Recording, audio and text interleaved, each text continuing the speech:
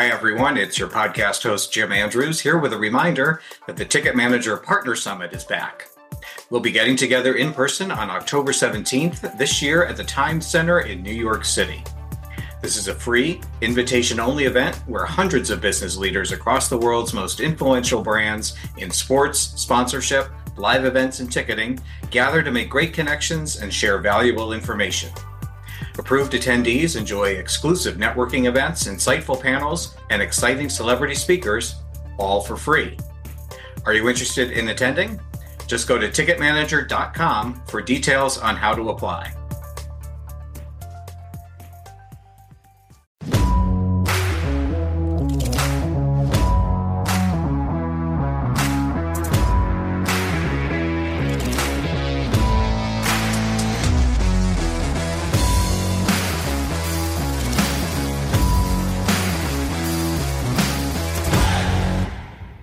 Hello and welcome to Ticket Manager's All Access interview series, engaging leaders from across the sports marketing spectrum to identify and explore critical issues in the business of sports, entertainment, sponsorship, activation, ticketing, hospitality, and even more. I'm your host, Jim Andrews. Joining me on this episode to discuss, among other things, organizational culture, the values of a successful sales team, and the rising importance of suites is Doug Dawson, Senior Vice President of Ticket Sales and Service for the Dallas Cowboys. Welcome, Doug. Thanks for joining us. Hey, Jim. Happy to do it. Looking forward to the conversation. As am I. You have a very well-deserved reputation for having established a successful culture there at the Cowboys, particularly a sales culture. And one of the elements that you mentioned when we spoke earlier was establishing trust with employees and letting them know you're interested in helping them build a career. Is that difficult to do? I don't think it is. I think we start that off just from the jump. You know, we make sure they understand that, look, as much as your success here is important to us, we feel like if we show you that we value your success for your whole career, that the benefits are going to outweigh any of the negatives there. And so we just start from the beginning. You know, we're very transparent about it. We enjoy having these types of conversations. One of the things that I do is I have regular coffees or lunches just to talk career, you know, literally go in with no agenda and just discuss how we might be able to help get you where you want to go. And the hardest thing is it goes both ways. I mean, they need to trust you as much as you need to trust them. And so I've had people in the past be like, I'm not comfortable talking about this with my boss. And once you get over that hump, it's amazing how successful it can be. And it can just be something simple like they come into your office and they're just not happy anymore. And so when you're having that discussion, maybe you figure out that the core of their unhappiness is because they miss family. And so, as you know, in this industry, it's the 6 degrees of separation is unbelievable. Absolutely. And so it's very easy for me to say, okay, well, you know, what city is that? What city do you think you need to be in for whatever reason? And within seconds, I can reach out to counterparts in that particular city, or at least in that particular region, and help them. You know, I've been on Teamwork Online, for example, while they're in my office, helping them try to find the best job opportunity. But it's something that I've done for a long time. It's kind of how I was started in the industry. And I realized that this is going to be something that was important to me and the culture that I was going to set up. And so these conversations are excellent because you start from the beginning and you kind of show them your family tree, and they say that, wow, that's, that's pretty incredible that you have that many people. Now, some of it's just being old after 26 years in the industry, but a lot of it is just maintaining those relationships, still having those conversations, even once people are no longer working for me or with me with the Dallas Cowboys. You know, I still have people that call me up all the time and say, hey, I'm looking at this career move. What do you think? And we'll have those kinds of conversations. I have people send resumes to me. I'll help get those out and distributed. So it's something that doesn't just last for us while you're with the Dallas Cowboys. It's something that we envision lasting for your whole career. And it's not hard to do if you do it from the beginning and you're honest about it and very transparent. It's so important. Recently we had Peter Fagan from the Milwaukee Bucks on, and he talked about it in terms of collecting people, just another term for building those networks and maintaining them. And those of us who've been around for a few decades really understand the importance of that and maintaining those over the years. One of the other thing about those kind of conversations too is I'm imagining that, again, after you've been doing this for a while and you start to have those conversations with people who are 20 years younger, you might be learning some things from them in terms of new technologies and social media channels and things like that. Do you find that's often the case? Absolutely. The one that never ceases to amaze me is LinkedIn. I remember when LinkedIn started, I was getting all these notifications and I'm like, I think I had signed up. I didn't even know what the heck it was. And I just couldn't figure out what was this and why was it going to benefit me? And now LinkedIn's one of those things that I see salespeople and service people utilizing in a very, very positive way. And now, myself, I use it for hiring. If somebody's looking at a particular city, I might say, you know what, I don't know if so-and-so is still there. Let me, use that. So from a technology standpoint, I'm a lot better on social now than I was in general, but LinkedIn's the one that I had some learning to do. And over the last several years, it's become quite an asset for us, and we use it quite often. One of the challenges with any sales team is that you have goal-oriented people, right? And they've got those individual goals that they're required to meet.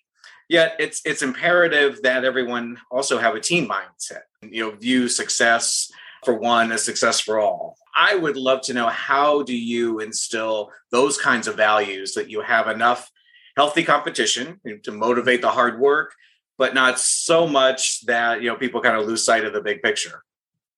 Jim, that's a great question. And it's incredibly important, first and foremost, to get just good people. If there's one thing I've learned, I remember doing interviews 20 years ago, and I felt like I could tell if this person was a hustler, if they were, could talk, if they could communicate really well, but I didn't have a great sense of, that's all well and good, but are they a good person? Are they going to come in here and be a great teammate? Because quite honestly, Jim, that's more important to our culture than any sale we can possibly make. We feel like if you're a good person and thus a good teammate, then our level of success is going to be that much better. I don't want a bunch of individuals, a bunch of lone wolves, so to speak, on our sales team. I want people that get just as excited about another sale that somebody made than they do about their own. And that's one thing, the staff that I have currently here in Dallas, there's probably as good at that as any group I've ever seen. Their level of excitement just is through the roof when anyone makes a sale. And to take it a step further, that's also the service team. The service team gets excited for the sales group, which that hasn't always been the case in places I've been either. But literally, to me, it's a very simple formula. If you get very good people, good human beings, you have a much better chance at that. Now, some might say, well, how do you know that in the interview process? That was going to be my next question. Yeah, I think you have to do your diligence. You're asking some deeper questions, some thought-provoking questions. You're not just asking the simple things that you'd ask that I've been asking for 25 years in interviews. I want to know what you do on the weekends. What would your friends say about you? What would, things like that. Like I said, just deeper questions that generate more thought-provoking answers that I think help us understand what kind of person we're dealing with.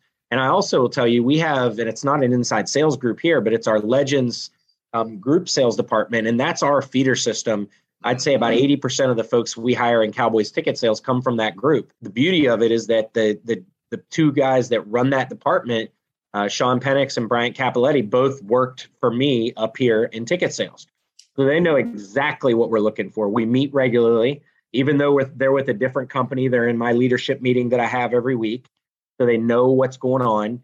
I end up going to coffee or breakfast or lunch with their people all the time. As a matter of fact, tomorrow I've got 2 meetings that are people from that group. So before I'm ever making an offer to those folks, I know who I'm talking to. I know what kind of person they are. They've been vetted.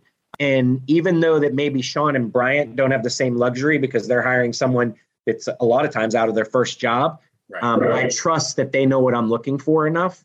And they've just done an absolutely phenomenal job with hiring the right kind of people. And then that's translated to us getting to know that group very well. And then thus hiring the right kind of people up here in ticket sales. And don't get me wrong, you're going to miss. But Sure. I think one of the things that's important is correcting your mistake. You know, you can't just make somebody a good person. You can't make them a good teammate. If that's not within them, I just don't know that it's something you can create. And so, not that we've had to do it very often, but when we have had that person that doesn't fit because they're not a great teammate or in fact not a great person, you know, I think we try to act quickly there to take that person out of our culture. It's just not something that we can, you know, and don't get me wrong, it's not that our leadership team gives up early. It's just, Sure. We'll do what we can to get them to where we need them to be. And if they can't get there, then, you know, we're not afraid to make a change. And I think some people just in industry in general don't like to have those uncomfortable conversations and don't like to make those changes. And we just won't risk our culture for anything. You mentioned the service team. Yep. And I think there's an inherent risk in our business of overlooking the service and the support team, you know, because they're not the ones that closing the deals and ringing the bells. How do you ensure that doesn't happen within the Cowboys organization? You're going to hear me say a lot of this about good people. And I think that's one of the things that's happened. Our sales team, because they're good people, they pay a lot of attention to the service team. I think they do things for them. And Jim, it might be something simple like texting them on the way in and say, hey, I'm stopping at Starbucks. Would you like a coffee? It's amazing at some of the small things, how far they'll go with that group. I mean, that's in general in life, but I think with this group, it's something that really goes a long way. And then when we do any sales competition, I'm talking, it doesn't matter if it's a longer one that's for a full campaign or if it's just a weekly thing or a daily thing, we always include the service team. When we do our reward trips, every year we do a reward trip. If we hit our goal, we'll take our team, you know, somewhere that they'll be excited to go.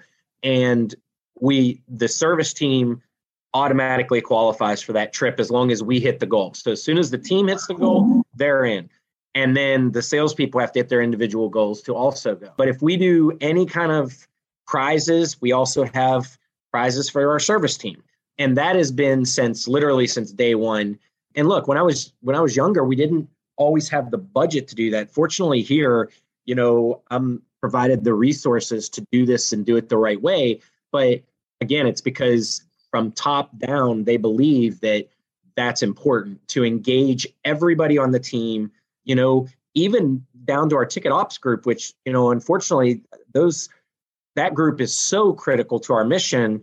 But a lot of times they're forgotten about. We just did a road trip with our suite holders and took our whole ticket office out to Kansas City for the weekend. And so they got treated to you know, being in a pregame tailgate and going on a charter plane and things that, you know, maybe they wouldn't have the opportunity to do. And we do that each and every year with that group.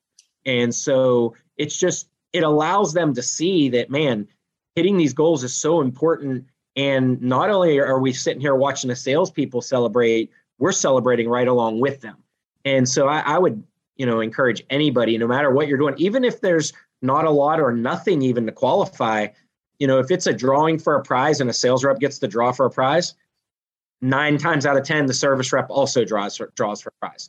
Right. Because we don't give them, it's not like the salesperson gets $100 gift card and the service person gets $100, you know, Starbucks card. It's their equivalent. Like, we try to make sure that happens.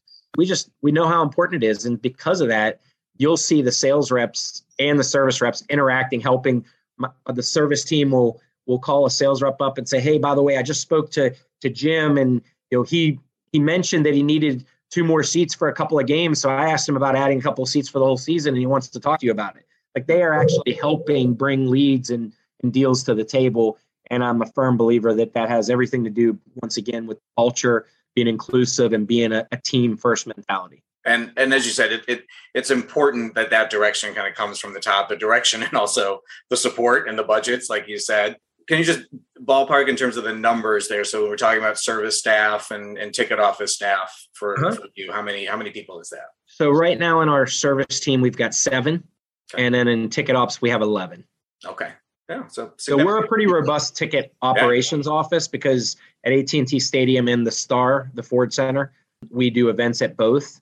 And the events we do, outside of Cowboys are probably about 25 at the stadium, and I'd say another 20 or 30 at Ford Center, if not more, because we do a lot of high school football up there. And even though that might be a $10 ticket, there's still a lot of work on the back end that needs to happen. I want to switch gears a little bit. You mentioned your suite holders and your recent trip with them to Kansas City for the game. There's been a trend among a lot of teams coming out of COVID that suite sales have been very strong, stronger in many cases than general admission. And I think you mentioned to me that the Cowboys have had tremendous suite success.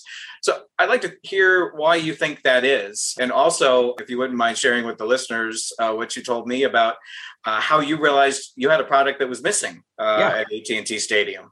We have a lot of suites at AT&T Stadium, and a lot of them are under a 20-year lease. We also have a percentage of those that we lease from event to event. We like to be able to, not everyone can justify doing a suite for 10 games or 20 other events, but they can justify it every now and then. And it's been a great lead database for us to sell these, what we call per game leases. Right. And so last year when we were going through COVID, around this time of year, we got in a room and said, okay, we've got to be proactive here. Nobody knew what the coming out of it was going to look like, right? Sure, everybody had their theories and their thoughts, and every market was going to be different. And some leagues were going to be different. It was, there were going to be different protocols from the league. I mean, there were so many variables, but we wanted to get super proactive and make sure that if we lose some suite holders, because we were hearing the same things that everyone was, some companies, they just literally, their corporation said no entertaining, no matter what. I don't care what contracts we're under. Like they came strong. Yeah. And so we wanted to be prepared. So we took some of that rental inventory and we started going out and selling it as full leases, knowing full well we'd probably lose a few, but we wanted to be proactive. Well, I'll tell you what, Jim, within a week or two, we had already moved a few suite leases, and our suite leases are 20-year terms. It's not like it's a 3-year or 1-year term. It's a significant commitment, and right out of the box, we had a handful of these things, and then we decided, okay, we want to hit 10 of these puppies, and we want to do it between now and the start of the season. And if not, maybe 5 is the right number, but we want to hit 10. So the goal was to hit 10 by August. Well, we hit 10 by February. And then we basically had to say, okay, we can't sell anymore because we still need to have a certain amount for rentals. Right. Well, then the Cowboys schedule came out in May, and our rentals started flying off the shelves like nothing I had ever seen before. And we hit that goal by middle of September, which is the earliest we had ever hit it. And we just didn't have any suite inventory anymore. And there were a couple of reasons that I'd say people that happened. Number one, I think we heard a lot of people that said, you know what, I don't know what to expect, but if I'm going to go to these games, I'm going to entertain. I think my people will feel more comfortable in a suite because there's the privacy. You don't have people sitting right next to you that aren't at least part of the same group. We had glass dividers up between the suites. There was a private restroom in there. They could hire a bartender so that people weren't messing with the food, so people were serving you, all kinds of options. Yeah. And we really did hear that was something that was a big driver for that. We had probably 25% of our suite lease sales and then a big percentage of our rental program coming from companies that relocated to Texas from other states. The big one was California, for example. We had a lot of people coming here, and they had a suite maybe at another venue. That's the easiest sale ever because you're talking to them and they already know everything, right? They don't know your particulars, but they at least have entertained in a suite before, so they know what to expect. And so we had, like I said, 25% of those were people that we reached out to. I think our team did an amazing job of prospecting. companies that were relocating to Dallas in the DFW market. And heck, even New Mexico, Louisiana, and Oklahoma for that matter.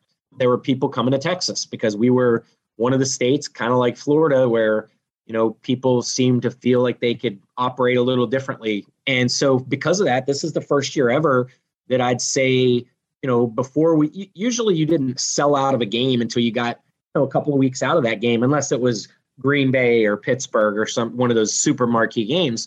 And keep in mind, without talking about the numbers, we rent a lot of suites. So we're not renting single digits. These are big numbers of rentals we're doing. And they just were gone. And then third party events, same thing. People were feeling the same way. We had a high school football game last year, a state championship game, that we had rented over 80 suites for a high school football game, which was mine. Now we have high school football in Texas is different. It is Texas, yeah. Any place I've ever been, but this was a community. It's about 20 minutes from the stadium and 80 rentals. It just absolutely blew my mind. So anyway, as a part of doing that, we were selling through everything. And we were having people call us and say, hey, we have a group of 6 or a group of 8, and we'd like some kind of private experience. What do you have like that? And we really only had a suite. And, a group of 6 doesn't want a suite for 18. Right. The cost doesn't match up, as well as they just don't need that kind of space. And so, every year, myself and several of our leadership team do what we call walk the building, which is nothing new for a lot of people. We just walk the building and say, okay, is there any place in this building where we have a gap that we could generate some revenue? Everything else is sold. Where can we get something new? What new products are out there? There's all the new stadiums coming on board. You know how involved Legends is. So I'm usually pretty in the know on what new stadiums are doing. And so we found a place that we think, and we're still in the infancy stages, where we think we might be able to add some loge boxes. Last thing I want to touch on with you, Doug, is it's been a few years now, but the Cowboys were the first NFL team to go live with SeatGeek back in 2018. Mm-hmm. So now that you have those few seasons under your belt since the transition from Ticketmaster, how do you feel it's gone? I think it's been absolutely incredible. I did a lot of conversations like this in 2018 when we were making the change. And, for me to sit here and say it was totally seamless, anybody in the ticket business would know that I was lying through my teeth. No such thing. We had our challenges. There's no doubt. But I talked a lot at the beginning of this conversation about good people. Right. And the thing that we noticed about SeatGeek several meetings in, and, Jim, when we were looking at SeatGeek, this is going to sound cliche, but we weren't looking for another ticketing company. We really weren't. Ticketmaster was doing the job just fine. We were totally happy, loved the people. And then something new was presented to us. And, we did 600 or 700 hours of diligence, if you add up everybody's time in our office that was in those meetings, trying to figure out, okay, can this work? Is this something we can make work? How's this going to go? I tell people all the time, we had 180 years of Ticketmaster experience and our 11 people in the ticket office. 180 years. We had 0 on SeatGeek. It was a big change. But the people of SeatGeek, and several of them are still there, some of them are not, but they were incredible people. And we said early on in the process, man, wouldn't it be great to work with these guys? These people are unbelievable. They're doing great things. The technology is sound. Yeah, we're going to have a few hiccups and road bumps, but we have faith in our team that we'll be able to overcome those. But this is season 4, which absolutely blows my mind. I cannot believe that we've done this 4 times.